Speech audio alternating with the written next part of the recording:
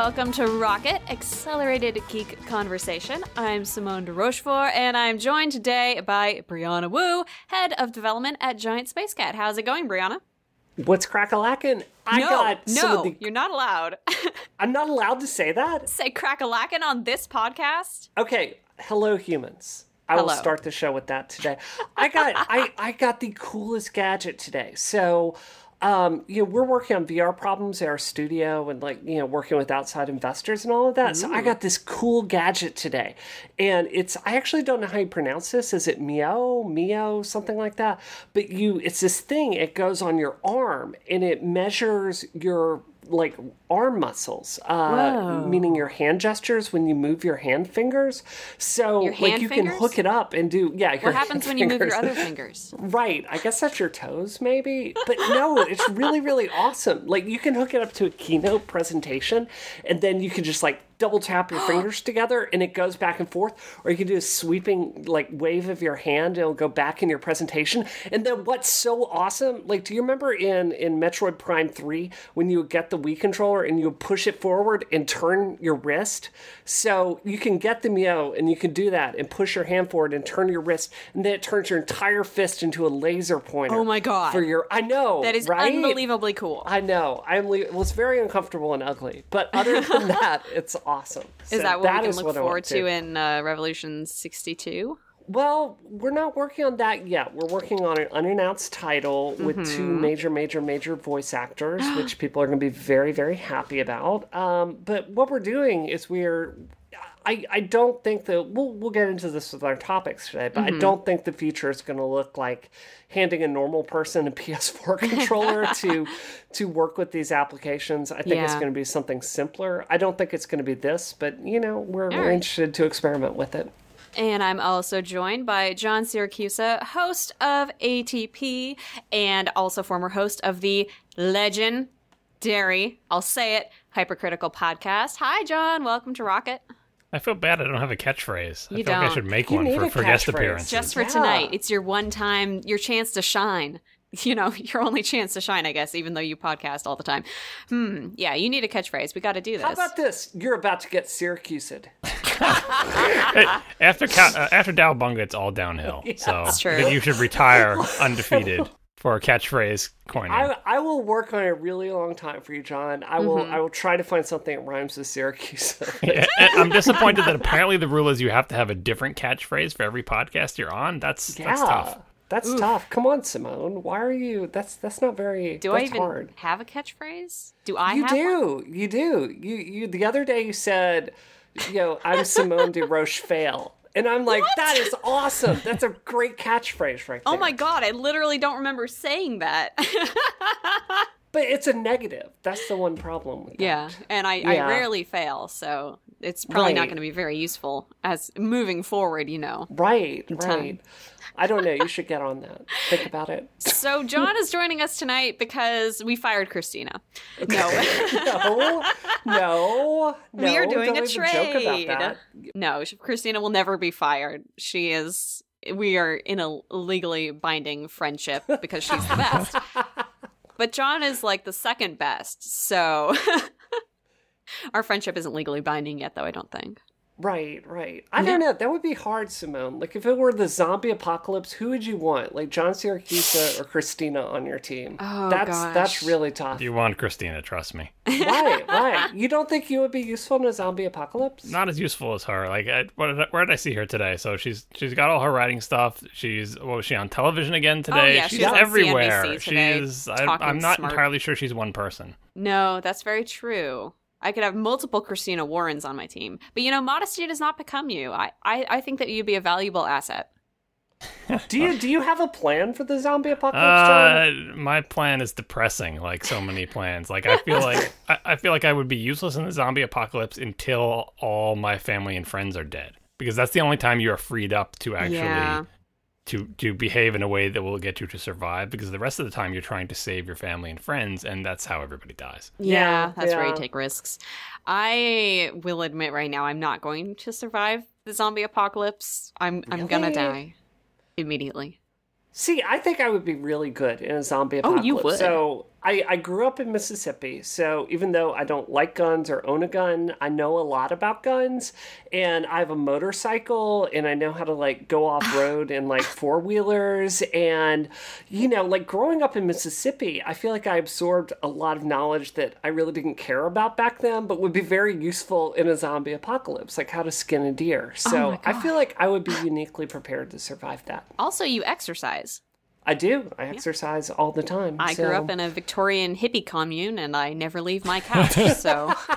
What was that? Zombieland, right? The movie that emphasized the importance of cardio and escaping zombies? It's true. It's like the number one rule, and yet here I am. So, John, before we start the show today, I have to tell you about something awesome here in Massachusetts, because you also live right here in Massachusetts. And that is, they just opened up a Dave & Buster's over in, I don't know how to pronounce this, is it Woburn, something like that here? But it's right off the highway. It's right off 93. We just went there last night and had an absolute blast. They have Time Crisis 5. They've got like the DDR ripoff. They have like a Jurassic Park game. They're going to have Star Wars Battle Pod soon. That's the one I'm interested in. Oh, it's so good. Have you played it yet? No, I've heard of you talk about it, and I've seen pictures of it online, and I want to play it. So good. It's so good. It's like a huge circle in front of you, and you get to just fly and destroy TIE fighters. It's really good. Is it on rails? Is it a rails game? Yeah, it is. It's really, they have a game that's at this Dave & Buster's. It's like Time Ace Pilot or something like that. It's pretty much the same game, just not with the Star Wars skin. So, did you ever play TIE Fighter back in the day on the PC? Yep. Okay, so it's really similar in the sense it's on rails and you're flying around, and the goal is like to get in the targets and shoot all these planes that just magically fly into your field of view every few seconds. And what happens if you like slow down, just like in TIE Fighter, you'll have more control over your fighter, and then you can like target and just destroy everything. So it's actually very similar to that. So it's like you've got aiming, I'm assuming, with like some kind of flight control, and then you've got throttle, no shield positioning or anything? No shield positioning, sadly. It's a pretty casual game, but it's very immersive. Which is where it wins. I would like to try that. In the Jurassic Park game, are you shooting the dinosaurs? Yes, you are. Okay. You are petting them? My entire life, I've been waiting for a game where dinosaurs and I can cooperate just as humans and dinosaurs did in the fantastic Dinotopia franchise. Because I feel, although, now that I know more about birds, the more I learn about birds, the more I suspect that dinosaurs were not, in fact, our friends. The dinosaurs were frightening and horrible and loud and delicious. But it's still my dream to befriend the dinosaurs, and I stand by that dream. Do you remember Dinosaur Planet? No, I don't think I do. Bree, do you remember that one? I don't. It became Star Fox 64. It was originally Dinosaur Planet. Really? It's the same game, and you were going to be. Oh, that's right. Remember, it was a bunch of dinosaurs with or I don't remember if the characters were dinosaurs. They reskinned the whole thing and changed it to a Star Fox game, like midway through development. And so that was your chance to do cooperative things with dinosaurs. My dreams shattered before I even knew that they were my dreams. That game was pretty lousy, though, wasn't it? Or am I misremembering? Oh, I never played Star Fox 64. Well, it would have been better if it had been dinosaurs. Yeah, exactly. That's true. Who cares about Star Fox? So the whole time playing the Jurassic Park game, I'm like sitting there thinking about the irony that like Jurassic Park 1 is about the wonder and mystery of like bringing dinosaurs back to life after all this time, and then Jurassic Park the arcade game is just about murdering thousands of dinosaurs. Once they turn on you, you have to. Right. Yeah, you've got to put them down. We made a mistake. So, we made a big mistake. Put them back where they came from. Yeah. Awesome. Oh my gosh. You guys want to get to the show? You want to get to the show? I absolutely do want to get to the show. All right, let's do it. There was an article posted in Recode about VR and AR and basically how those industries combined. There's a venture capital firm that says they'll be worth $150 billion by 2020. And often when we talk about these industries, the prediction is that augmented reality will be the bigger and more diverse market because it has a lot more applications, I think, for the workplace as well as the home, because you're interacting, with digital objects in the physical world. But this article is basically saying that we're really underestimating the VR market, mainly because it doesn't always have to be completely enveloping VR like the Oculus Rift has shown us. There are other examples. And the one that he actually referenced was Z-Space, which basically looks like a pair of tinted glasses and you use a stylus to interact with virtual objects. And so, I don't know, this is really exciting. What do you guys think about the potential for VR that isn't being talked about? Because actually, you know, when I read about VR, it is always talking about games and game applications. And the prediction of these venture capital firms was that games would be the main area in which VR would be successful. But this article is saying that's not true. There are so many other things we could do. So, yeah. What do you guys think? Well, I mean, for us at Giant Space Cat, we're obviously very, very interested in this area. You know, like what we're thinking about in the grand scheme of things at our company is, you know, every age of computers only gets a set amount of time. And I think that the time of, you know, certainly tapping on glass and staring at a flat screen is coming to an end. So, you know, we're certainly, one of the cool things about Unreal is we can develop games for the moment. That we can sell now, but you know we are actually starting to put a lot of R&D into VR and Oculus and trying to start figuring out these problems. And you know, for us, I very strongly agree with that. I can say when I talk to venture capitalists, you know, their VCs, they're working exclusively in the, like, they don't want to touch games. They want to do like real estate with AR and things like that. So I think it's just a huge emerging market. And, you know, to kind of take it back and kind of phrase this in maybe consumer electronic terms, and this is where I'd love your opinion, John. I think Apple has, like, we know they're burning a lot of money on R&D, right? And they have to be thinking about this because there's got to be someone out there that's starting to think about, like, file system paradigms and, like, what an operating system looks like in VR. Because, like, after VR comes the point where, you know, we're starting to figure out how to get, like, your limbs hooked up to computers.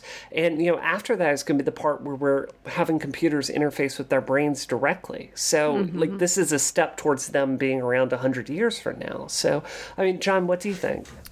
Well, when I think about VR, and I've been thinking about it for a while now, and I still don't have a sort of firm grasp on where we actually are on the continuum. But the reason I think that it keeps coming up is everyone sees it as an inevitability.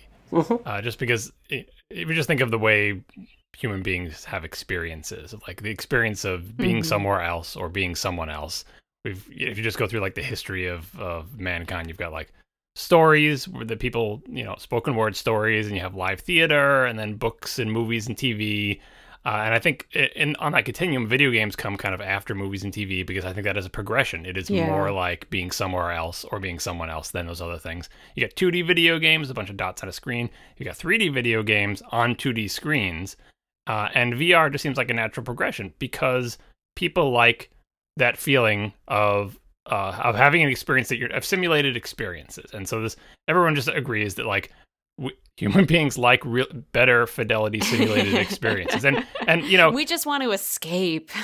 Even if it's not escape, like for whatever, you know, there's a reason people like hearing stories or you know, like the narrative, like just that is a thing that we like, and that happens in your head. And so as we've been able to simulate, you know, the holodeck is the obvious, you know, extension of that. So VR seems like a step along the way. But the other thing this article makes me think of, especially when it starts quoting big numbers with, you know, the dollar signs in front of them, is I don't know if you guys remember this, but John Sculley, back when he was the CEO of Apple, he was big into the PDA. I think he coined that term, personal digital assistant. And he gave some speech in the 90s that the PDA was going to be a multi-trillion-dollar industry. Like, this was the next thing. So there's personal computers, and that he was the CEO of an important personal computer company. But PDAs, those are the future. It's going to be a multi-trillion-dollar industry.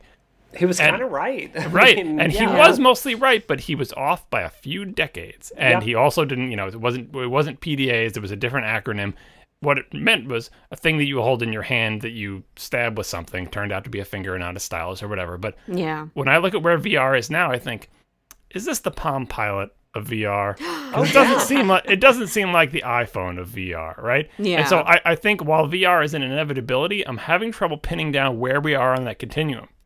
Not that, the Palm Pilot is important. Palm was important, Handspring was important, and heck, the Newton was even important. Like, all those ideas were important products that we had to make, lessons that we had to learn, and it, that helped us get where we are today. But I think we can all draw this sort of hard line at the iPhone of like, this is when the little rectangular thing you hold in your hand that you touch crossed over a threshold. And I don't know, having never used Oculus, I can't say from personal experience, is Oculus the iPhone or is it the Palm Pilot? So it's the Palm Pilot. I'm still in a wait and see attitude, but I'm totally on board with like, this is the natural progression of humans' technology for not just entertaining. I think this article makes a good point, not just entertaining, but just doing everything. Because what are we doing with our phones? We're not always, playing Angry Birds on them. We do all sorts of things with our phones, some of which are work, some of which are play. I think this will happen. I just don't know if I'll be alive to see it. Oh, I have so much to say about what you just said.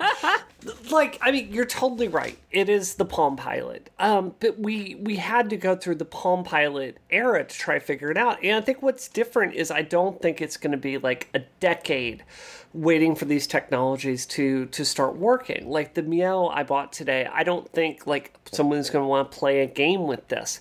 But what I do think is someone else out there is going to be working on a haptic glove from Ready Player One. And I think like starting to figure out the interface problems of how you interact with something in VR, I think that is something very much worth starting to think about. So go ahead. I was thinking about haptic feedback, actually, because one of the things mentioned in this article was educational purposes for VR, and in medicine especially. And we all read that article, a great article about the robot butt this week. But it would be incredibly useful, I think, if you could have haptic feedback and have surgeons practice on 3D models of humans in virtual reality. It would be a whole different experience to working with a dummy, even though I think the dummies are pretty advanced nowadays. But yeah, that would be, I definitely see that as one of the next steps. You guys touched on this issue before when you talked about the porn stuff, right? Yeah, exactly. This all comes back, games being, this article talks about, it's not just about games, it's also about this. Well, it's also about porn too, probably. Like the two tips of the spear of technology. Well, three maybe. You've got warfare, porn, and games. Yeah. I mean that's it, isn't it? Yeah, so it is. I did an interview with Slate yesterday, talking about they have some virtual reality software that is like virtual reality applications to like train you not to sexually harass people. Wow! And talking about how like cartoonish it is, and like what we're starting to think about it at our company is okay. So you have games, and I look at my friends that are working in games right now, and John, just to disagree with something you said for a second. I don't think that the future in VR is going to be like a hyper-realistic impression of the world. What we found, if you look into the actual, like the science, the people that are really, really studying this stuff right now, that humans actually, if it's uncanny valley at all, which even the most like hyper-realistic graphics we have today are, like you still tell you're in kind of a computer simulation, what people actually prefer is a kind of more of a cartoon world and kind of more cartoony people. Like that feels more real because you kind of throw it away and say like, I'm here. So, but I think it's like, when I see my friends that are trying to solve problems, like you can't go running down a corridor with a gun in VR. That just makes you sick. Yeah. And if you try to hand like a normal person a controller to like interface with, like there's a huge disconnect between like the hardcore game market and what someone normal is going to do. So like what I think we need to be doing is, or at least what we're doing at our company, is starting to figure out like, how do you tell narrative in VR? And the goal isn't really to make a game as much as it is to create a holonovel. Like, I want to be the person, like, starting to figure that out. So I think it's going to take all this failure and simplifying, because I think people tend to go really complex with this stuff. That's how you get apps onto the Palm Pilot, though. You got to do graffiti on the Palm Pilot. Like, you have to dumb it down. I think we'll eventually, the fidelity will increase, but it's wise, if you're given the Palm Pilot, don't try to make the high fidelity thing, because you'll fail and it won't work. And like the litmus test I've always used for graphical prowess, this was back when like the Voodoo card was the big thing. It's like, we'll know that gaming has passed some threshold when one of the most popular genres of games is the hiking simulator. Yeah. And what the hell is fun about hiking? It's everything about hiking is enjoying the sights, sounds, and smells of being outdoors, and beautiful scenery, and the satisfaction of physical exertion. And we are so far from capturing any of those things in a game. We can kind of get visuals that are pleasing enough to make a hiking. I mean, some might say Skyrim is a hiking simulator, but think about everything else. Everything else that I just mentioned, the sounds, well, maybe a little bit. The smells, forget it. The physical exertion, like we really do need something more. Or like Bree said, just a complete, actually you're sitting entirely motionless in a big tank and you have a little wire going to the back of your brain. That's fine too. Whatever makes it work. But that type of experience, because people do enjoy hiking. They enjoy being outdoors and seeing beautiful scenery and getting exercise. And that's an experience that our current technology utterly fails to provide us, except for in tiny glimpses here and there. And, so VR has a similar long road ahead of us. But if we're going to get to the hiking simulator, or the holodeck, whichever thing you want to call it, but I think you can get to a satisfying hiking simulator well before you're at full holodeck. Bree, did you read about the Microsoft patent about novels for the HoloLens? No, that I GeekWire didn't. Talked about? I didn't. They actually, there's a patent. I think they're not quite sure if it's going to happen, but they have patented this technology to have... So provisional patent? I'm looking at the article right now. It's immaterial. Sorry. Sorry. Let me tell you all about patents, Bree, because as an expert in patent, filing. Anyway, so it's basically that when you can read the novel aloud, and the HoloLens will kind of blend the text that it's hearing. The text will be tagged so that it will create scenes from the environment of the book, and so that characters will also apparently read the text to you. Like you'll see their lips move along with your lips, which to me introduces 1,000 technical problems of like synchronizing that so it's not super uncanny valley, so that it's not laggy, etc. We just happened to talk about this on the podcast today because Todd Bishop from GeekWire was on my other podcast, Gaming with the Moms.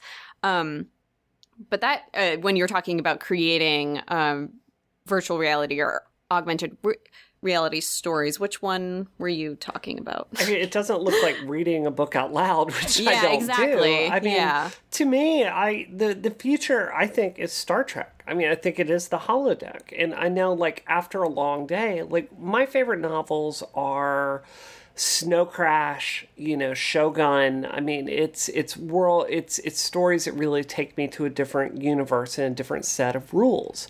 And something I think video games just really, really, really get wrong is, so take just a full out action novel, like say Taipan, which is, it's this romantic story about an opium trader with lots of ship warfare and swords and guns and all of that. You mean Assassin's Creed 4? Yeah, it's kind of like that. But 90% of the book is not guns and battles. It's characters talking and having conflict. And I think this is what modern games get so wrong. Mm-hmm. So, what I think the future looks like, I'm very, very skeptical about PCG. That's procedurally generated content. So, something like creates all the levels on the fly. I don't even like it when we dynamically do lip syncing, which I always think looks terrible and blank. But I think eventually we're going to get to a point where you can dynamically create that content in a way where it doesn't feel so empty. And I think that's going to be like putting people that really care about storytelling in charge of the PCG. Right now, the way I see PCG implemented in our field is by, frankly, engineers that don't care about those areas and want to get it done fast and save resources. So I think the long-term answer for this is like having scenes of a novel like acted out in front of you and like letting you take part in it and like dynamically constructing it. I mean, how do you guys feel about that? I agree with that. And I think that we naturally grasp onto characters as people, even if they're not hyper realistic. And in fact, I think especially if they're not hyper realistic. I mean, I've been watching Hunter x Hunter recently, and that I didn't like the art style at first when I was just looking at it, but once I was seeing the characters in action and I was really in that story, it became something that consumed my entire life. And I think that kind of simpler animation like that is the field where we could really see people connecting with VR on a visceral, emotional level, if that makes sense. We seek out characters, and I think that we try to find ways to identify with them emotionally, no matter what they look like, rather. So yeah. I think that's the fundamental disconnect. Is I think the game industry right now will tell you a lot about what a character looks like. Yes. Like when you create a character, you create visual data, but we very rarely give information about what that character's feeling. Yeah, what needs to come through more than what they look like as a person is what they're feeling inside, what their emotions are. So, yeah, John, returning to something you were talking about on this, you've written like industry standard reviews of OS X for a long time, and you're talking about the iPhone and how that kind of was the first standard hardware to kind of make it a mass market product. Like I had a Palm Pilot and other people did, but the iPhone is what made it popular. Mm-hmm. I mean, do you think Apple is going to work in this area? I mean, because this is what I think about a lot. Like, what does an OS X look like or feel like if Apple is getting really serious about solving this problem? I'm sure Apple is working on AR and VR stuff internally. But like almost everything they do, they will work on it, explore things, file a bazillion patents, drive the rumor sites crazy with all their patents. Will they be provisional patents? Yeah, but they won't make a product with it unless they think it's ready. So they're not going to be. I mean, they were the one with the Newton, right? But the new Apple is not going to be the one to make the Palm Pilot because the Palm Pilot wasn't quite there yet, right? Mm-hmm. Even though they tried to buy Palm at various points. Also other things like the current Apple is going to explore these technologies, and if they're smart, they're going to make sure they don't get left behind. The trick is knowing when to go. Like, is Microsoft too soon with HoloLens, or are they too late because Oculus is already out ahead of them? Like, it's a difficult game for them to play, and the rumors of Apple doing a car and everything, like, that's an entirely different direction. But Apple needs to be exploring these areas.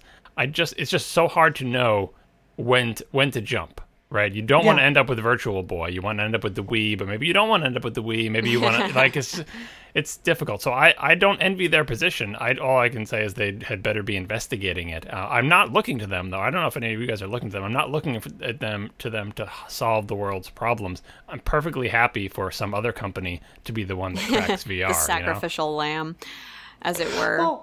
Well, I think everyone else gets too complicated, so I think when they do get into it, they will like manage to simplify it in a way for the mass market. I mean, I don't know if you haven't messed with the Oculus yet. Like it's a mess. Well, yeah, it's for a PC peripheral, right? You know it's going to be like that. And on the getting back to something you said before about the procedural generation stuff, their procedural generation has a couple of things going for it. Obviously, I mean, you know why they do it economically and development-wise. Sure. Like No Man's Sky. Like, you can't make a game like that unless you have an army of people making levels. But if you do procedural to make all these planets, then, you get this game with a small dev team, blah, blah, blah. Yeah. But the thing that procedural generation has behind it is that reality is procedurally generated. And so if you ever want to get the holodeck, you're not going to get the holodeck by having entire planets full of drones making, making materials and building you're going to have to define a set of rules, even down to character. You're talking about character before. In the end game, if you want to have your holodeck episode with Sherlock Holmes in it, he needs to be procedurally generated AI based on the works of Sherlock Holmes, right? You can't have a person there scripting him and everything like that. Or even if it's just trees and shrubs. Like, you have scripted people, a scripted narrative, good writers and everything like that, and I need a world for it to be in. You procedurally generate the world. You're right. Right now it looks bad. It looks empty. A good level designer can do a better job. You can get the sight lines just right. It's like set dressing for making a movie. That's where we are now. But along this path, we need to keep investigating procedural generation. We need to keep trying to do it and figuring out how we can make a game that has some procedurally generated elements, but is also a good game.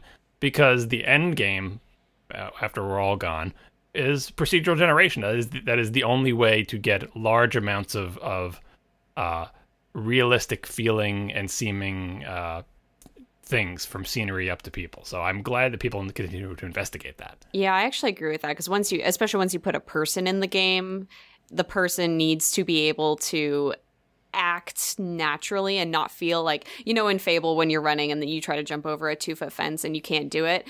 That's the kind of thing that I think would really annoy people in a VR game if they can't do something that they expect to be able to do. And I think that having it be procedurally generated would allow more freedom for people to act naturally in a game.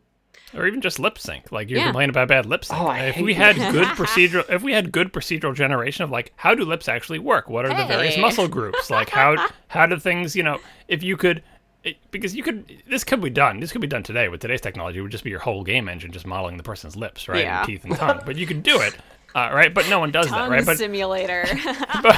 but once that becomes as standard as it is now to just make a desk and a lamp that shines light on it, which used to be a Herculean effort, and now you can just buy a bunch of models and put a light in it, boom, you're done, right? Eventually, procedural lip sync will be really good, and then it won't be so terrible to have procedural lip sync in a game, and that will save money to be put in. Like, every time I think of artists painstakingly crafting something, painting on textures, static light maps that are still used because dynamic lighting is still too expensive in most cases, and you can just make it look just so with the static light maps.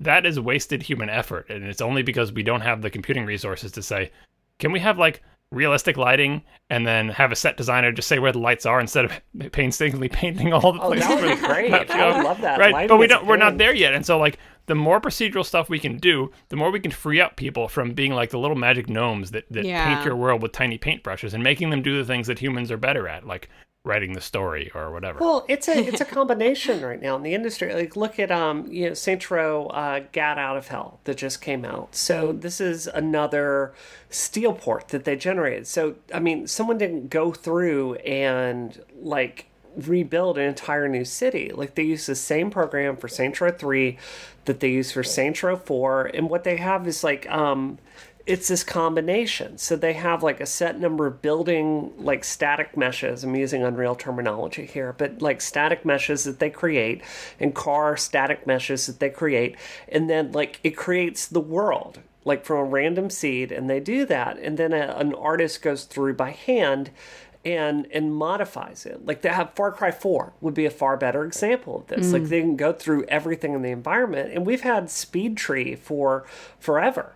And, like, we're getting better at doing that. And it's, to be clear with the lip sync problem, it's not that it's a problem of who they hire. It's more of a monoculture problem. So, like, let's take Lightning Returns, Final Fantasy 13-3.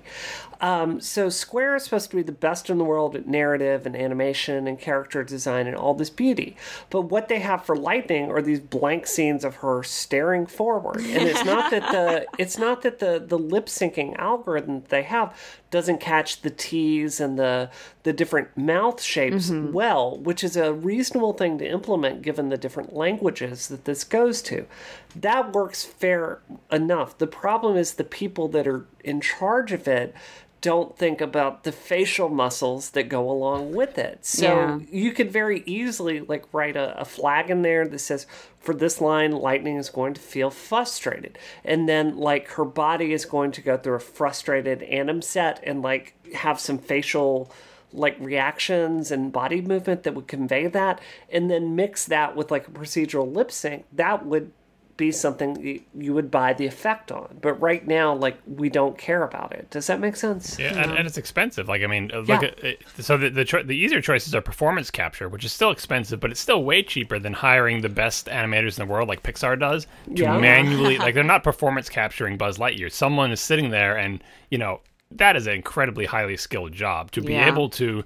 Even performance capture, you need actors and actresses, but for hand animation, and so what you're asking is like, please, I just want you to have like do something with the rest of her face so she doesn't look like she's been shot with Botox and the only thing that moves is her lips, right? Have 3 facial expressions: happy, sad, frustrated, angry, and maybe just put triggers on those in your script. Like, it's a low bar, right? But we're so far from we know how high it goes because we can see. Performance capture looks way better, and hand-drawn animation by the best animators in the world at great expense also looks way better.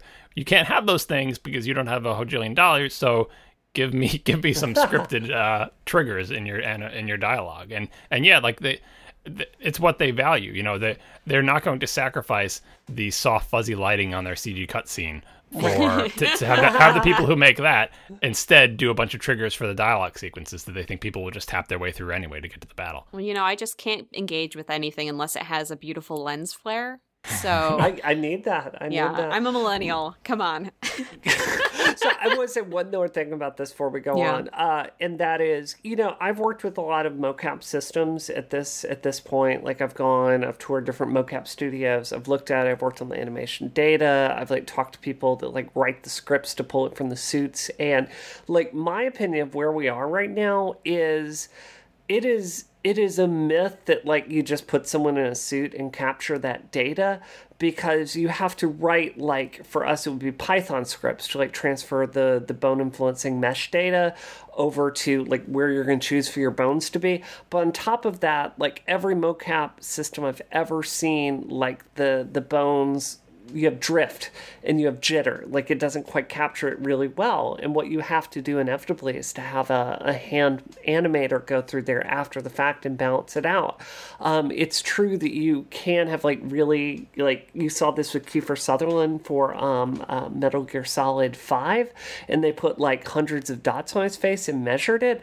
But even then they had to go through by hand and modify it after the fact to kind of smooth it out and have it make sense. Because it's not a one-to-one shift between that. So, it's we're a long way from just push the button and have it look realistic. There was a great making of video for The Last of Us that I think is on YouTube. It's a very long video. But anyway, the same thing. They did performance capture on all their actors and actresses, and they tried to downplay it, but you could tell that we did performance capture, and then we had a dozen highly skilled animators quote unquote touch up those animations, and in some cases you could tell that they kind of we did performance capture for that, but in the end this particular animation was essentially done entirely by hand. So it is a big leg up, and it is cheaper than having someone hand animate the whole thing a la Pixar. There's certainly a lot of value to having the reference to how a human body actually moves. Right. Yeah. What do you guys think about this article also talks about 3D displays for phones, and Apple possibly experimenting with that, but also Ostenda and Leia Incorporated working on 3D display that we could have on smartphones. Is that the next the Palm Pilot basically that we're going Amazon to have? Fire Phone, you mean? Yeah. All right. A 3DS? The new 3DS has much better viewing angles because it was a do eye tracking to figure out how to shift the lenticular thing. You have one, right, Brie? Yeah, I've got that right here in my studio right now. No, I think, the new 3DS. Yeah. It works well, but it's still a pain in the butt. It still flickers a little bit. I don't know. I don't think that's the future. Yeah, when I see that in an article, I'm like, what do they think they mean? Right. It's this wonderful trend with when we talk about Apple. It's so great because Apple nerds will sit there. It's they want to invent the future. And it's we're taking LSD and imagining all these wonderful things. I remember when they came out, they were the night before the iPad came out, and it's going to recognize your face when you're talking to it as your passcode. And it's all this ridiculous stuff we come up with, and it's beautiful and silly. So, but in the world that we live in now, the robot butt exists. Yes. So I think we can stop innovation right here. Right. No, mankind can go no further. So this episode of Rocket is sponsored by Smile Software and PDF Pen Scan Plus, which, as you know, is the numero uno app for mobile scanning and OCR. It easily allows you to scan documents directly from your iPhone and iPad. So it's not only super powerful and super useful, it is literally always with you because you always have your phone. PDF Pen Scan Plus 2.0, the all-important 2.0, was released, and it's a free upgrade for existing users. But if you don't have it, you should totally consider getting it. We all have encountered those moments where we need to use a physical scanner, and it's the worst experience of our lives. This eliminates all the difficulty involved with that. You just automatically capture the image, crop it, and you can set the size and color depth of the scan right there on your phone or iPad. So just point it and go. Yeah, this, and it also synchronizes automatically with iCloud or Dropbox, which means you don't even have to worry about emailing it. It just goes right where you need to keep it. You guys use this, right? Oh, yeah. I mean, when we signed our friendship contract with Christina, we used this. So I hope you have a copy, John. Like, we'll send that over to you. Oh, no, I do. I have all these products, yes. Because the plain fact is, at least it's not faxes anymore, but sometimes people want to deal with paper, but they want to deal with a digital version of paper, so you find yourself confronted with both actual paper and PDF versions of paper that you have to manipulate as if they're paper and sometimes turn back into paper. And it is all kind of anachronistic, but digital tools to help us pretend paper doesn't exist are great. Basically, it's magic. So PDF Pen Scan Plus is available in the PDF Business Kit bundle with PDF Pen for iPad and iPhone for $21.99. And if you just get PDF Pen Scan Plus, it's only $6.99. So that is an awesome deal. You should totally look into it. And for iPad and iPhone, it's $19.99. Yeah, it's an awesome scanner. If you're not using it, I don't know what you're doing. You're probably in excruciating pain dealing, as John said, with physical paper and moving it to places. So yeah, please. And thank you for supporting this episode of Rocket. We love them. Yeah, seriously. And they sent me a sweet mug. Really? I didn't get a mug. You still don't have your mug? Oh, man. All right. We'll talk after the show. A sternly worded email. Give me my mug.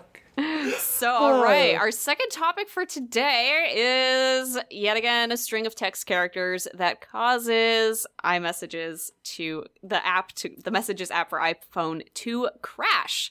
And this I discovered, I didn't know this, but it's not the first time this has happened, I guess, with strings of characters that cause messages to crash. Do you guys know that? Yeah, it sounds familiar. And I as a programmer, I would think that by this point, that maybe the second or third time this has happened, that the app would be coded defensively. Because my understanding is that the problem, or at least that has been in the past months, is that someone sends you something, it causes the thing to crash, whatever.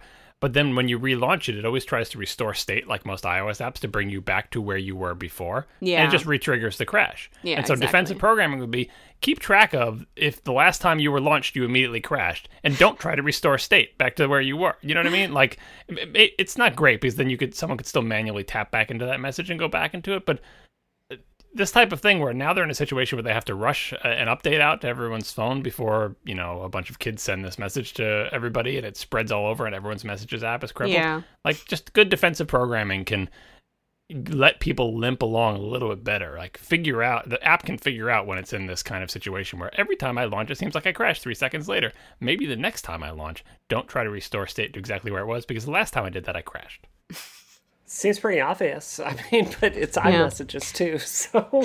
and I want it to work so much. Like, I'm so frustrated with iMessages at this point. Really? So, my phone number got doxxed with, by Gamergate 2 weeks ago.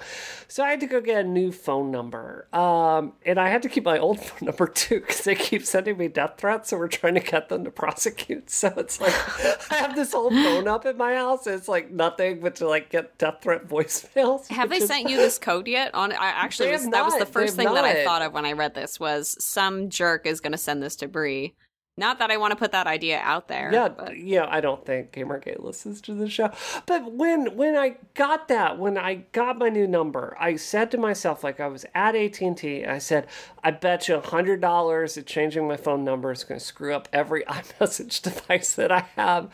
And I was so right. It's broken on my Mac right now, and I've wasted 2 hours trying to figure out how to get it not. It doesn't work on my iPad. So the only place I can get text messages or anything is on my phone right now. And it's just very frustrating. So how does that happen?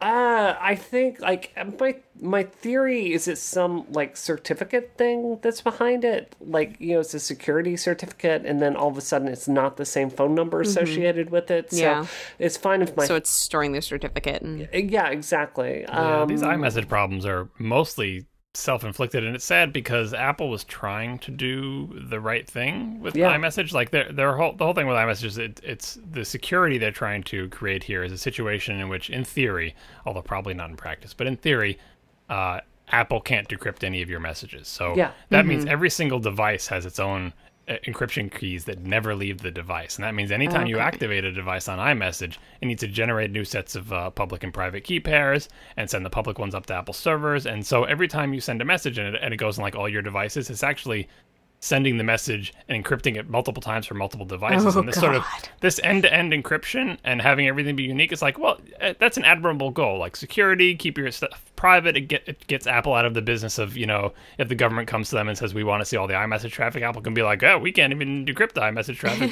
The keys are on people's devices. We don't have access to them, blah, blah, blah.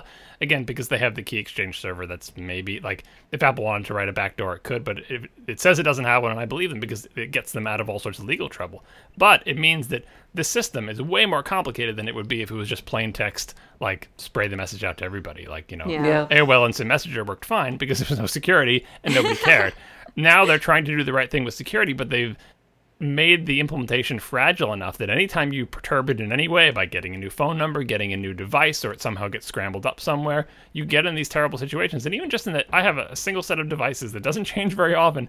And just in the course of like a normal conversation, I have like a group iMessage with me, Marco, and Casey, right?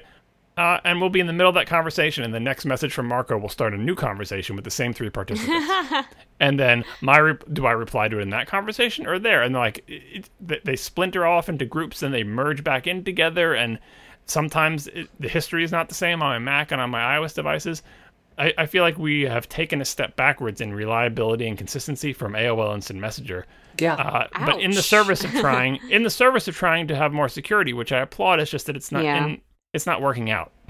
I agree with that. But I mean, I often sit there and it's like, so when I get like a new iPhone, right? And then I sign into it and then it says like, hey, we need you to go to another Apple device and then click that it's okay for this, iMessages account. And I know that it's like getting the encrypted key pair and like you said, sending it up and pushing over to the phone, which I appreciate. But I also really wonder if normal people are going to be able to do this. I mean, like iMessage, like, I feel like the overall system of iCloud is up to a certain level of reliability. And what I mean by that is if I make a document on my Mac, it generally shows up on my iPad and my iPhone. And like, I don't worry that it's going to just disappear when I save it there like I used to. Yeah. But I worry that, let me give you an example. So my iMessage account is a 50-digit randomly, generated password with one password. So every time I install a Mac update, because it cares about security, it goes back and wants me to re-enter that password.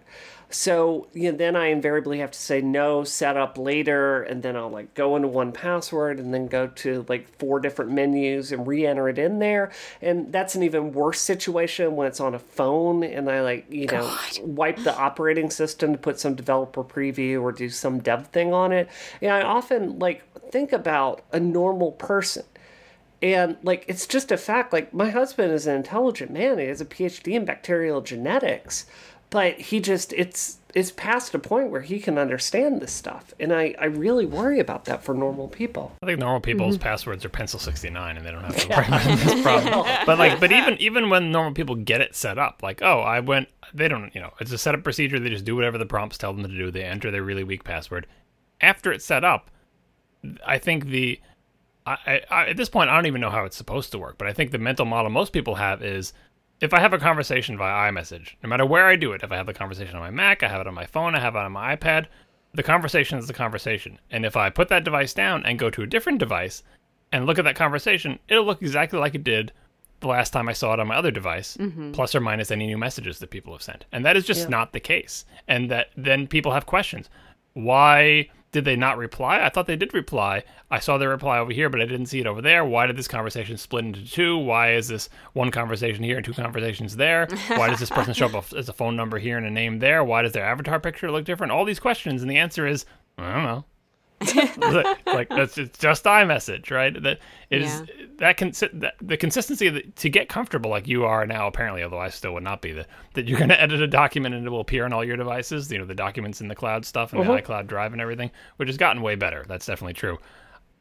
You have to reach some minimum level of you have shown me consistently that you will do this thing that I expect you to do, and now I trust you. And iMessage just never quite gets up to that point where you trust it. I mean, it's okay because instant messages are you don't really care, they're kind of throwaway or whatever. But it's galling to me because it seems so simple. It's just text. It's just a text conversation with a bunch of people, and I want it to be the same everywhere. Do you think they would have to sacrifice the security to make it more consistent? Theoretically, no. Practically speaking, like that would probably help, but it's a non-starter. They're not going to tear out the security. They should just make it work with the security. Is this the Palm Pilot of security? I don't understand what the hang-up is, because like maybe other systems aren't as secure or aren't secure in the same way. But for example, Google Talk, it's the same in my Gmail web browser window as it is everywhere else. Like they've even got this working across the web. Like the conversation is just it's much more consistent than iMessage. Maybe it's the legacy of SMS and they have to interoperate with SMS and that complicates things. I don't know the details. All I know is I just want it to work, and I feel like this is within our grasp technologically, and it's frustrating that they keep dropping the ball. Texting is something that we theoretically mastered years ago. Yeah. Have you been able to get Yosemite to text message from your iPhone? Or do you even have an iPhone? I remember back on Hypercritical, you didn't have one. No, I have one now. Okay, you have one now. Yeah. Yeah, and I message from my work Mac, my home Mac, my iPhone, and even sometimes my iPad. And if I was to line up all those devices and pull up a conversation, I bet you see three different versions right now. They'd be similar. There'd be some messages in common, but some message would only be on one, depending on where I was and when I sent it. And at this point, I can't even tell if that's a feature or a bug. Like, if that device was turned off when the message was sent, does that mean it's never going to get the message? At first I thought that was the model and I was just misunderstanding it, but then I would see cases where later on those messages do appear, but only some of them do, and I'm just totally confused. Couldn't agree more. I don't know. I guess I would say, just on a positive note, like I feel like MobileMe was such a huge mistake, and there was so much conversation about the North Carolina data facility and Apple like before iCloud really rolled out. It has been a slow launch, but I think iMessage aside, I think that Apple is getting better at data services for everybody. I mean, like iTunes Match, for example. This is something that generally just works for me. Beats generally just works, although I don't know if that's on the same system. But, like, there are a lot of, MobileMe messages, like the IMAP email account. Like, that is generally very reliable for me. And I think, even though this is very bad, I think it's to Apple's credit how much better they've gotten at these kind of, mass market targeted consumer services. Or do you not agree with that? I think they've definitely gotten better. Like in some respects, they had nowhere to go but up. But yeah, they have definitely gotten better. They are making progress. It's not as if they full credit for making many things better. Some things way, way better than they used to be. There's more that needs to be done. Yeah, definitely. To more than needs to be done, not just to meet some ideal of like, oh, Apple should do everything perfectly, but just merely to get up to the level of competency of their fiercest competitors. Because Google and Microsoft, those are companies, and even Facebook for that matter, those companies do this type of stuff better, and those are Apple's competitors. So we're not asking for the moon. We're just saying compete with the other companies that are trying to eat your lunch. Yeah. Yeah. I think it's worth saying none of those companies care about your security in the same way Apple does. Like Google is not going to go out of their way to make sure, we can't read your data. I just don't see them doing that. We love your data. We love it so much. We want to see all of it. It's great. Yeah. Well, two sides of the same coin, I guess. Should we go on to dessert? Let's do it. Rihanna, you saw Tomorrowland, which is a film with George Clooney. Yes, okay. Yes. I so want to hear you talk about this because I saw the trailer and literally every line sounded like a cliche, but I was really happy to hear that you liked it because it had a really positive effect on you. So tell us about Tomorrowland. So I have a long history of I swear this is not intentional. Like I don't sit there and go like I'm gonna like things that everyone hates and I'm gonna hate things that everyone likes. But I was really confused because like my friend Scott, who's a major movie critic, he was just blasting this movie before it came out in the theaters, and I was really going into expecting to like the last act of it to be completely muddled. And anytime you go and see a Disney movie, you're worried that it's going to be like basically stuff for kids. No offense, you're worried it's going to be bad. Love children. Or at least maudlin. And it's like, but I love this movie. I really love this movie. I left this movie feeling so inspired. I thought the heroine, Casey, was just super relatable and likable. And I think, like, being someone that works in technology, I know I definitely fall into this trap of negativity. And there's this wonderful motif through the whole movie of, like, look, are you going to be the person that, like, looks at the situation and feels despair, or this person feels hope about it and goes and changes it? So I thought it was just a wonderful, wonderful movie. John, I know you saw it. What else? What did you think of it? So for this movie, the first thing I want to say is that I think the teaser trailer for Tomorrowland is one of the best trailers I've ever seen. I kind of judge trailers totally separately from movies. There have been some great trailers. This one I thought was amazing. It was a well-done trailer, and I think it reached the audience that it was intending to reach. And when I went to see Tomorrowland, I took my kids because I showed my kids this trailer because I thought they would like it, and both of them were entranced by the trailer, and they wanted to see the movie, and we took them to it, and I think it's a great movie to take your kids to. Speaking of Disney things being for kids. For me, watching the movie, I didn't dislike it. I think it's fine. I just, for a sort of a sophisticated adult audience, the message of the movie is a little pat, a little bit simple, like, and I don't say that every movie has to be dystopian. I kind of like where they were trying to go with the movie, but the sort of utopian fantasy, just a little bit of optimism plus our vision of the future in the 50s will equal that will help us save the earth. Like, I mean, maybe I have consumed too much dystopian literature, but, like, it's hard to look at this movie and say, "Psst, guys, have you heard about Rapture? Right. Like this, I know you think this is going to work out, but anyway, it's not that bad. But, like, they have an uplifting message, but it is very simplified. And I think that's appropriate for kids. I think it's fine to have a movie like that. I don't think it needs to be super sophisticated or dark or anything like that. And I'm just not entirely sure that the movie was fleshed out as well as it could be. Because what you want, like, the gold standard is like Pixar, where it is a great movie for kids, but it also has some sophistication for adults. I think I saw a tweet from Faith Corpy of IRL Talk fame that she thought it was a 20-minute movie surrounded by a 90-minute Disney ride, which is not a damning review because who doesn't like a Disney ride, this is right? True.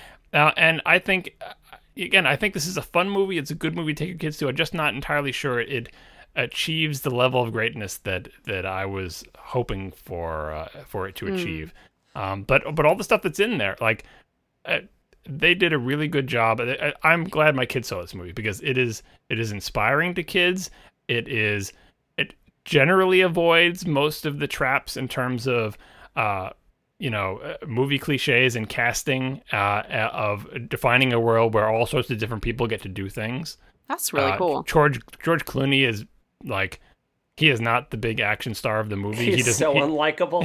He does not dominate the movie, and they did a really good job, I think, of casting this movie and making the people who make the story move not be your typical people that you see in movies, and didn't hit you over the head with it. So I think that is an incredibly positive development. I think the fact that it's a fun Disney ride with an uplifting message for kids is great. But come Oscar time, I don't expect to see Tomorrowland up for much of anything except for visual effects. That's interesting what you mentioned about the people pushing the story, because the trailer, not the teaser trailer, but the longer trailer that I saw, I think before Age of Ultron, definitely positioned George Clooney as one of the main movers and shakers of the plot, I guess. I'm not surprised that was a marketing move, but I am relieved, I guess, to hear that it is not consistent with the film itself. Is the teenage girl more of a big... I closed my eyes during the later trailers because Brad Bird told me on Twitter not to watch the later trailers. So I don't know what was in we don't know what was in trailer 2 and 3, but in the movie, so there's the girl lead character who you see in the teaser trailer, and she is the prime mover and shaker in the movie. Nice. George Clooney, they have to put his face in the trailer because he gets the butts in the seats in the theaters, right? Yeah. It's George Clooney, he's the biggest star, so on and so forth. But he is the reluctant passenger for most of this movie. And the other character, I don't know if they show her at all, there's another girl character in the movie who is... George Clooney is third. So it's like the female lead, the smaller, girl character. I don't want to spoil the story. And then George Clooney along for the ride, and then some other it's. It is not. He once he's on the screen, he doesn't just take over the movie and make them do everything. But I'm saying, like, even for stuff like just they do a lot of casting of. The vision of the future, the utopian vision of the future, and the utopian vision of the future, unlike, unfortunately, the vision of the future in, like, Epcot Center and all that stuff, or Levittown, for that matter. It's like, the vision of the future here actually includes people other than white people, which is nice, right? Well, when the movie's over, because it's white all the way through it. Well, no, but I just think they did a good job with, like, the, when she's, I don't want to ruin the movie. Yeah, but anyway, like, they just background people and extras or whatever, gender proportions and race proportions are very reasonable in a way that, I think most people won't even notice, because it's not like they're trying to hit you over the head with it. But it's, if you look for it, you realize how different this movie is than in so many other movies. And so that's just another axis along which I think they have done a good job to have a good movie. Again, a good movie for kids, to show them, incidental people and extras and background in a movie, not to mention the leads doing all the stuff, that are more reflective of the people who live on planet Earth and not just the people who make movies in America. I guess I'd have to ask you, John, what about the movie seemed like pap to you? Because, to me, I'm as cynical and cold-hearted a person as you can find. And I really felt like it's like when you go to Disney World and you go on the Carousel of Tomorrow, like it's very maudlin, right? To me, this lacked that kind of idealistic sentimentality. Like everything they were saying seemed like very pragmatic thoughts for the world that we currently live in, not like an idealized Disney World. And I think for me, just to tell like a very quick story, like before I went and saw Tomorrowland, I was watching on HBO Go and I see the next to last episode of Newsroom. And there's this incredibly dark scene where they bring in someone to talk about global warming and talking about like the actual damage done to our planet. And like a lot of people, like I sit here with global warming, I know it's important, but I personally can't do anything about it. And like they're talking about how like children of people I know now will die due to climate change. And it's possible that human life may not be able to go on. And I go and look at the science of it after watching that episode, and they're completely right. And I felt so down about that. And then I see this movie where they're talking about that same problem, but it's not this like, we're all doomed, humanity's doomed. Like they're talking about global warming and the same thing. Like, how are we going to fix this? This is something, if we look at this positively and don't just embrace this dark fate, like we can change the world. And I was really moved by that message.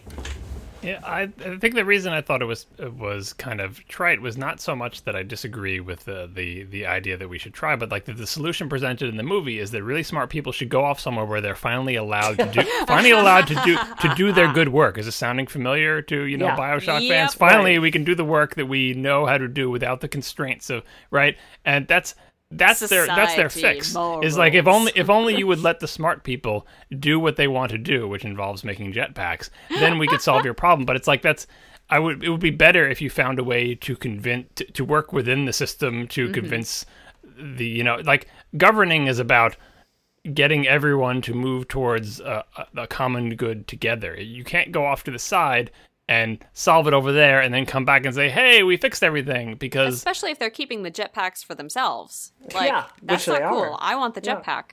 Yeah, well, I mean, again, I don't want to ruin the whole movie, but anyway, it's not I'm not nitpicking like, oh, this is not a realistic way to solve problems, but like, the message of optimism is good. The message of how humanity can save ourselves seems like a situation that would absolutely not work. Yeah, I get what you're saying, because there is, I think, a lot of damage and isolating the quote-unquote intellectual class from the masses. That creates a lot of, I think, tension that you see, obviously, in BioShock. Of course, this is a Disney movie, so they're not going to portray that. But I totally see where you're coming from with that. We need to. Look at academia. Like, just go to any university. I mean, no offense. Like, my husband, like, he feels very strongly about not wanting to work in academia and to go and work for a corporation because he feels like there are fewer politics. Well, it's true, especially with social issues. You have these people who are trained to write and expand on their ideas in a language that no one else can understand. It becomes very insular. It becomes sort of a contest of it removes itself completely from any application, and I think there's a lot of value in thought and in ideas, but I also think that always needs to be connected to people who have immediate needs and need to have those needs met. Oh my God, need. Absolutely. Again, I'm very eloquent today, but John, I would love your thoughts on this. There's a sign in one of the backgrounds in there that really pissed me off as someone that works, making software all day long. It's a lovely Disney sentiment, but I think it's a really dangerous idea to frankly give the girls that I hope are going to go watch this movie. It's a sign that says imagination is more important than knowledge. And I think that's flat out unbelievably false and stupid. In Gamed Out, for instance, we have everybody loves games and wants to make a game. We don't need new ideas for games. We need people that can bring ideas to fruition and operate within reality to make that happen. And that kind of maturity and wisdom and, frankly, technical knowledge, it's the difference between a wannabe and a professional game developer. And I think that, that's not to say that we can't have less technical roles in game dev. Like, we have marketers and writers, which is a more technical job than you would guess. Yeah. But I think that you got to have a skill to get things done. And I thought that was a really dumb message. Well, it's different messages for different audiences, okay? So when you're a kid, you need someone to tell you that imagination is important. Like, this is what you need to hear when you're a kid. You need to not be told that you don't have the skills. You need to not be shoved into, you need to go to vocational school and learn how to, when you're a kid, you need to be taught about imagination. And then as you become an adult, you learn, okay, you actually need to know how to do something. Like, hopefully your imagination catapults you into a career where you will acquire skills and knowledge. And then I think at the far end of the spectrum, if you are at the very top of your field, you get to the Albert Einstein quote. Who knows if it was even really him or whatever, but you see it on posters what is it, 99% perspiration and 1% inspiration or whatever, the hard work of that you need the imagination at the high end. Like, okay, I've learned everything there is to know. I'm at the top of my field. Now I need to come up with a new idea. And all of a sudden, again, ask your husband about PhDs. Like, they want you to find something new. They don't, okay, we've taught you everything that we can teach you. You've gone to school. We've taught you the state of the art in your field. Now it's your job to teach us something. Discover something new, make some small dent in the universe. And all of a sudden you're like, if you spent all your time working on knowledge and everything, now again you need imagination, because that's the only way we progress, is to imagine, Einstein imagining relativity and all these things that questions assumptions, right? And so that's the continuum. But children need to hear that ideas are really important. Most of us as adults need to acquire skills and do things. And then at the very high end, which I think is what this movie is going towards, is if you are like the lead in this movie and acquire lots of skills and become very knowledgeable and everything, at a certain point, it is incumbent upon you to think of how you can move the human race forward by thinking of something that no one else has thought of before. Yeah, and that is true. Rather than just taking instruction from other people, I'm going to come up with something new. And that's what they were trying to go with the message in this movie. I think a more realistic, inspirational, optimistic message would be, how do we convince the rest of the people on the planet that funding space exploration is a good idea? That global warming is real, that, whatever your political, all these things, technological things, it's like, all right, I believe that and you believe that, but us going off together where we agree and making fantastical things and then coming back and presenting them to the world, will still be stuck with the world that doesn't believe that we should fund schools or libraries anymore or whatever, Hopefully in Disney World, schools and libraries are fully funded and everyone has a healthy balance of imagination and knowledge so that they can go through their lives. I think they would. Yeah, and Tomorrowland as a kids movie, that's what kids need to hear. I think it is great for them to hear it. I think Disneyland is great for kids and adults to get in touch with that, but I think the movie itself is... I don't want to fault it for not being as sophisticated as a Pixar movie, because that's a high bar, but I think... I would encourage everyone to see it, even if you don't have kids, because it is visually a treat, and it is like a big, long Disney ride. Nice. I guess, I don't know. Maybe it's just me. I mean, for me, I have I feel so strongly about the women in tech issue, and I put sanity, sweat, time. Like, I could have done so much more with my career in the last 9 months than take the hits I have. And it's like, I'm someone who fundamentally wants to, like, change the world to be better. I mean, this is fundamentally about people's daughters being able to go into this field and work with this really awesome stuff that's like the next generation of like human evolution. Like, the really important stuff that we're doing is like we're setting the building blocks for it right now. And I can say, like, I respect where you're coming from. I found this to be a reasonably sophisticated movie, or at least the motifs to be enjoyable for me as an adult. But you're trying to fix the industry that we have here, right? Imagine if you went off into another dimension and brought a bunch of women with you and made awesome games over there and then came back and presented us with the games. It would be an achievement, yes, but not the same achievement as, why can't we fix the industry that we have now? Why can't we make it better for everybody in this world instead of just for us in the pocket dimension over there, right? I couldn't agree more. And couldn't agree more. The solution presented in Tomorrowland is, don't worry about trying to change hearts and minds and do the hard work of changing the world as it exists today. Go off into this other place with people who agree with you and do a fantastical thing, and maybe you can come back and present everyone with it, and they'll be like, hey, problem solved. No, problem solved over there, problem still not solved over here, and that's much harder to do. And again, I don't think it's a message you need to, like, that sophistication and that particular dark side doesn't need to be presented to children, but I think for adults not to kind of look at this movie askance as kind of like, well, nice story for kids, but kind of silly, because it does have a sort of kind of moralizing message, and it's difficult to walk that line, to have a message like that adults will accept and not reject as too simplified or too, like, Forrest Gump had a similar problem, because again, another movie with an uplifting, optimistic message. It kind of undercut it by being silly and funny and sort of knowingly winking and nodding, like, isn't this silly, everybody? And that kind of inoculates people to accept the goofy optimism in the movies. They're like, oh, it knows it's laughing at itself, but then you absorb the optimism. Tomorrowland seemed more earnest, and so that's why I feel like it bounced off a little bit my cynical shell. All right, fair enough.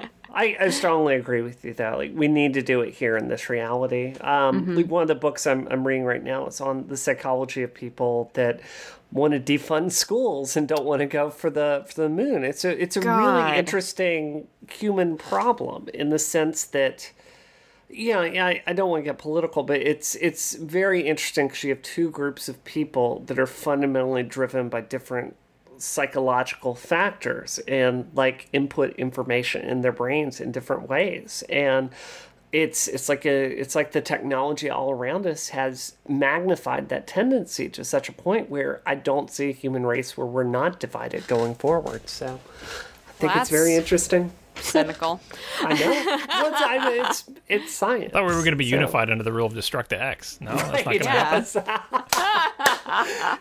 Once I got my rocket launcher, I'm gonna try to get Massachusetts to repeal those laws. So I can't wait till you are our inevitable overlord. That's great. Queen in the East, Wicked Witch of the East. Really, that will work out well. Actually, Good Witch of the East. My bad.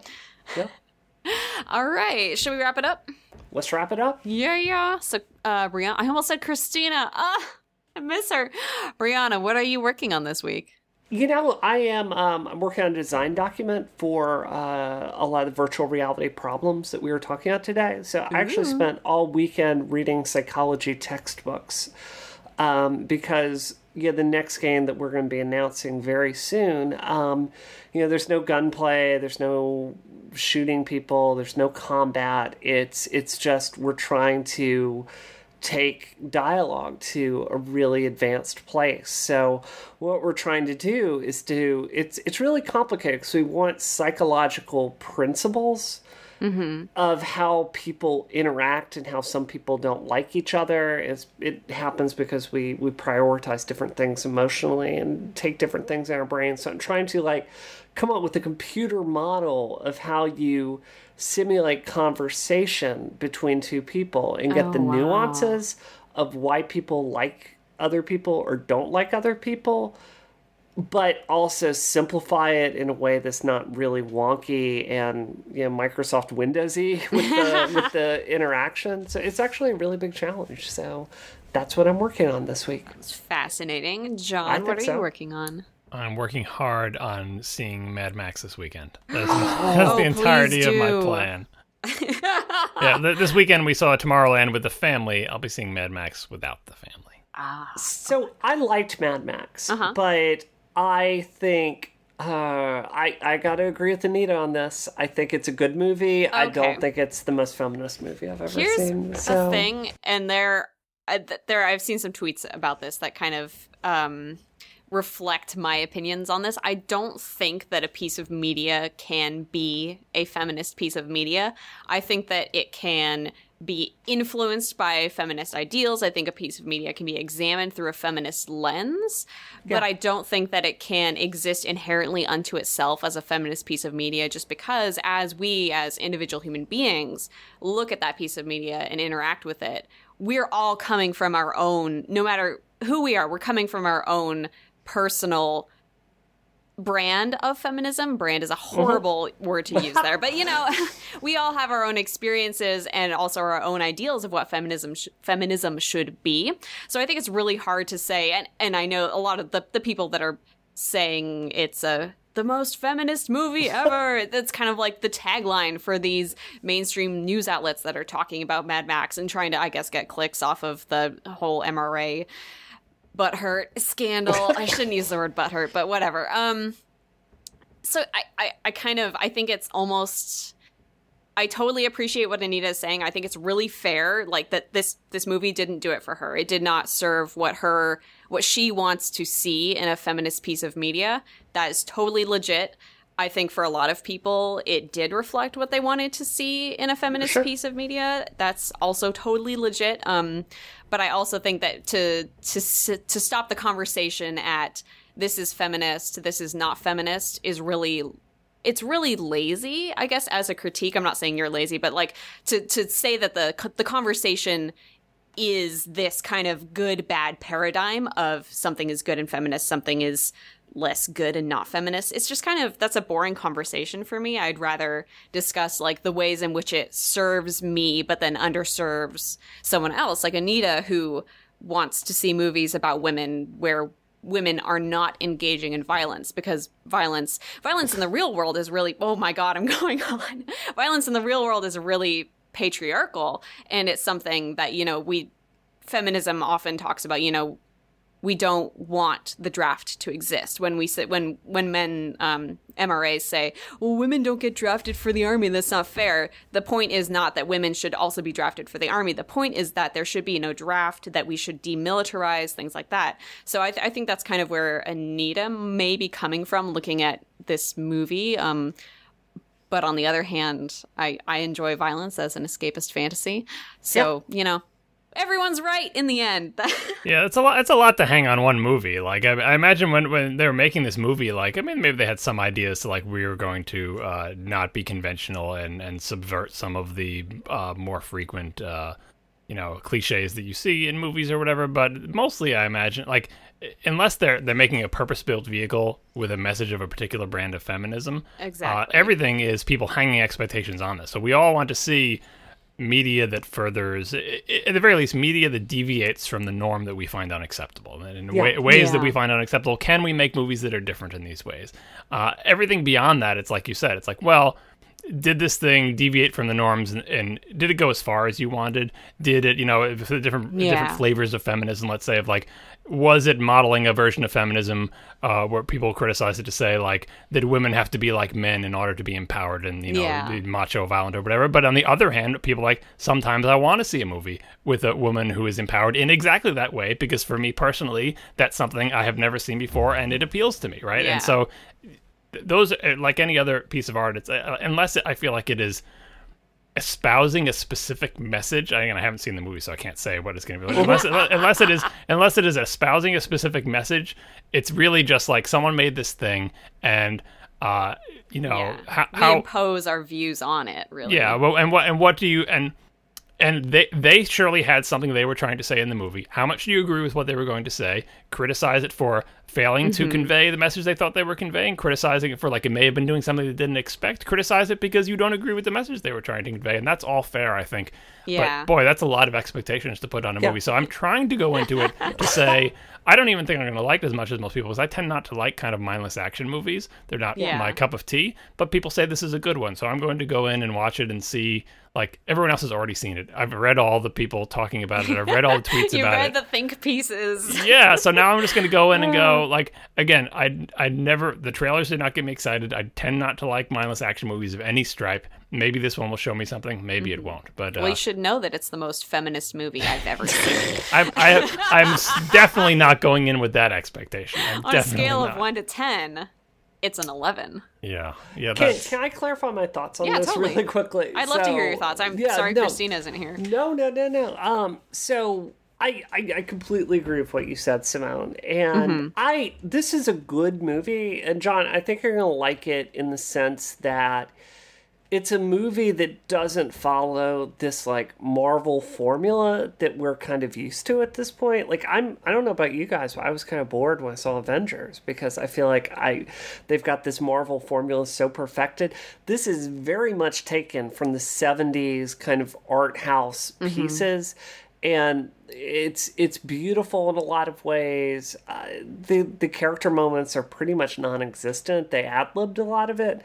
So this is an enjoyable movie. I enjoyed this movie because it was an action movie that I have not seen.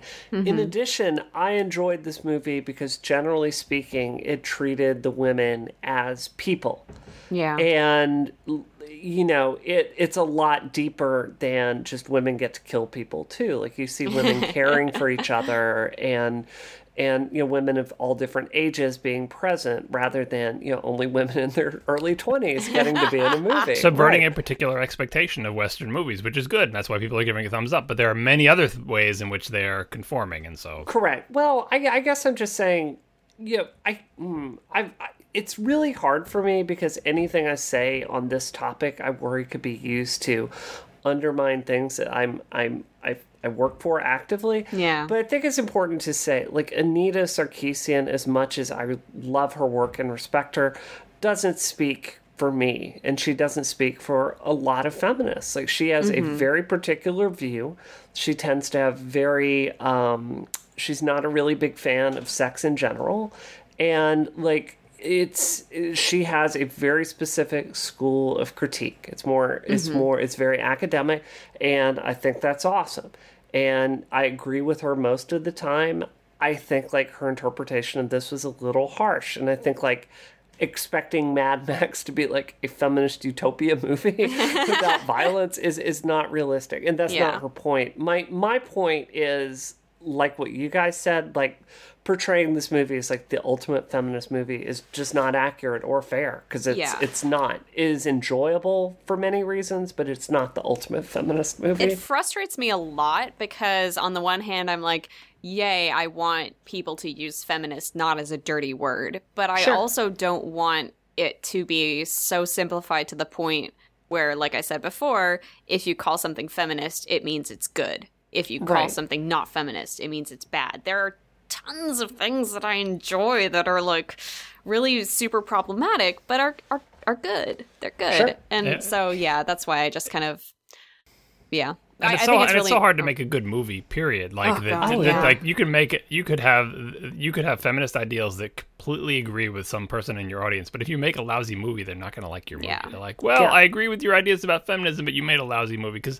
I mean, it's like think of all the moving parts that go into the movie. It's an incredibly complicated artistic endeavor, and this is just one axis along which to judge it. And did you read about the cars? Sorry, have you read about like the cars that they built in the desert? Okay. Yes, like that. Like the whole making up thing like that. That stuff does appeal to me a little bit. I know from experience, like a lot of sort of dumb action movies that people like, I watch them and I'm not as excited about them because I guess I'm looking for either like a sci-fi premise that I'm very interested in or you know, deep character movies. Like I know what kind of movies I like, but I'm going to see this because so many people have talked about it that I feel like I have to see it to be part of the culture and to know what the heck everyone is talking about. And who knows, maybe I'll like it, but you know. with Anita's critique of these things, I kind of understand where she's coming from, because I have the same bent where it's like, so this movie did a bunch of good things, but also there's still places that could be criticized. And she is going to tell you all the places that she thinks it still needs to be criticized. And then people are like, well, can't you give the movie credit for doing good thing X and good thing Y? Then I think she does give it credit, but her position as a critic is always, and I have been in this position many times, having done a podcast called Hypercritical, to say, yep, good things, lots of good things, lots of progress being made. Now let me tell you about all the places where I feel they have still fallen short. And that is the role of a critic. And I think people get upset because they're like, I want you to be uncritically praising everything. It's like, I'm going to find the things that's wrong with it. That's my job. Like, that's what I'm doing. And it's not like I'm doing it to be negative or whatever. Give credit where credit is due, but her job is not to be a cheerleader of people who do one small step toward. Like, that is someone else's job. There are many roles in any sort of movement or cause, and I don't think everyone has to fulfill every role. And so I'm perfectly happy to see her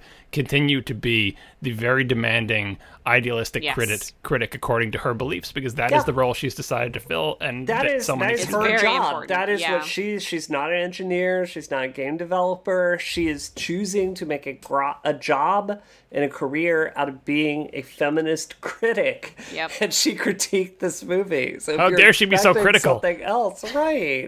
Oh, it's just silly. It's just silly. Yeah. Cool. I feel like this was a very good episode of Rocket, John. I feel like this is a very good episode of Rocket. I'm glad I could help. Or at least not hurt. Yeah. Simone, what are you doing this week? Oh, God, what am I doing this week? I was going to try to prepare myself and think of what I was doing this week, and then I got swept away in Mad Max fervor. I am probably going... what am I doing? I'm making viral videos, you guys. I'm just going to make a bunch of videos go viral. You're making videos. It's my job. Great. Let's end the show. All right, Brianna, where can we find you online? Space Cat Gal. Cool. John, where can we find you online? Syracuse on Twitter. And we can subscribe to the ATP podcast, correct? At atp.fm. Awesome. You should do it. You should definitely do it. I think that I try to not get super wonky with some of the technical stuff with my job here, but if you want a really wonky in the best possible way, like podcast, ATP is just unbelievably great. So can you please just put a quote wonky Brianna Wu but it's as great a review. Sometimes we spill water on our computers too. It's not all wonkery. It's true. That's when you're at your best, though. That's when I like your show best. So. And I can be found on Twitter at DoomQuasar and at pixelkin.org. And if you like this podcast, please do review us on iTunes. Drop some stars on there. Drop a review if you are so inclined. Thank you for listening. Terminated.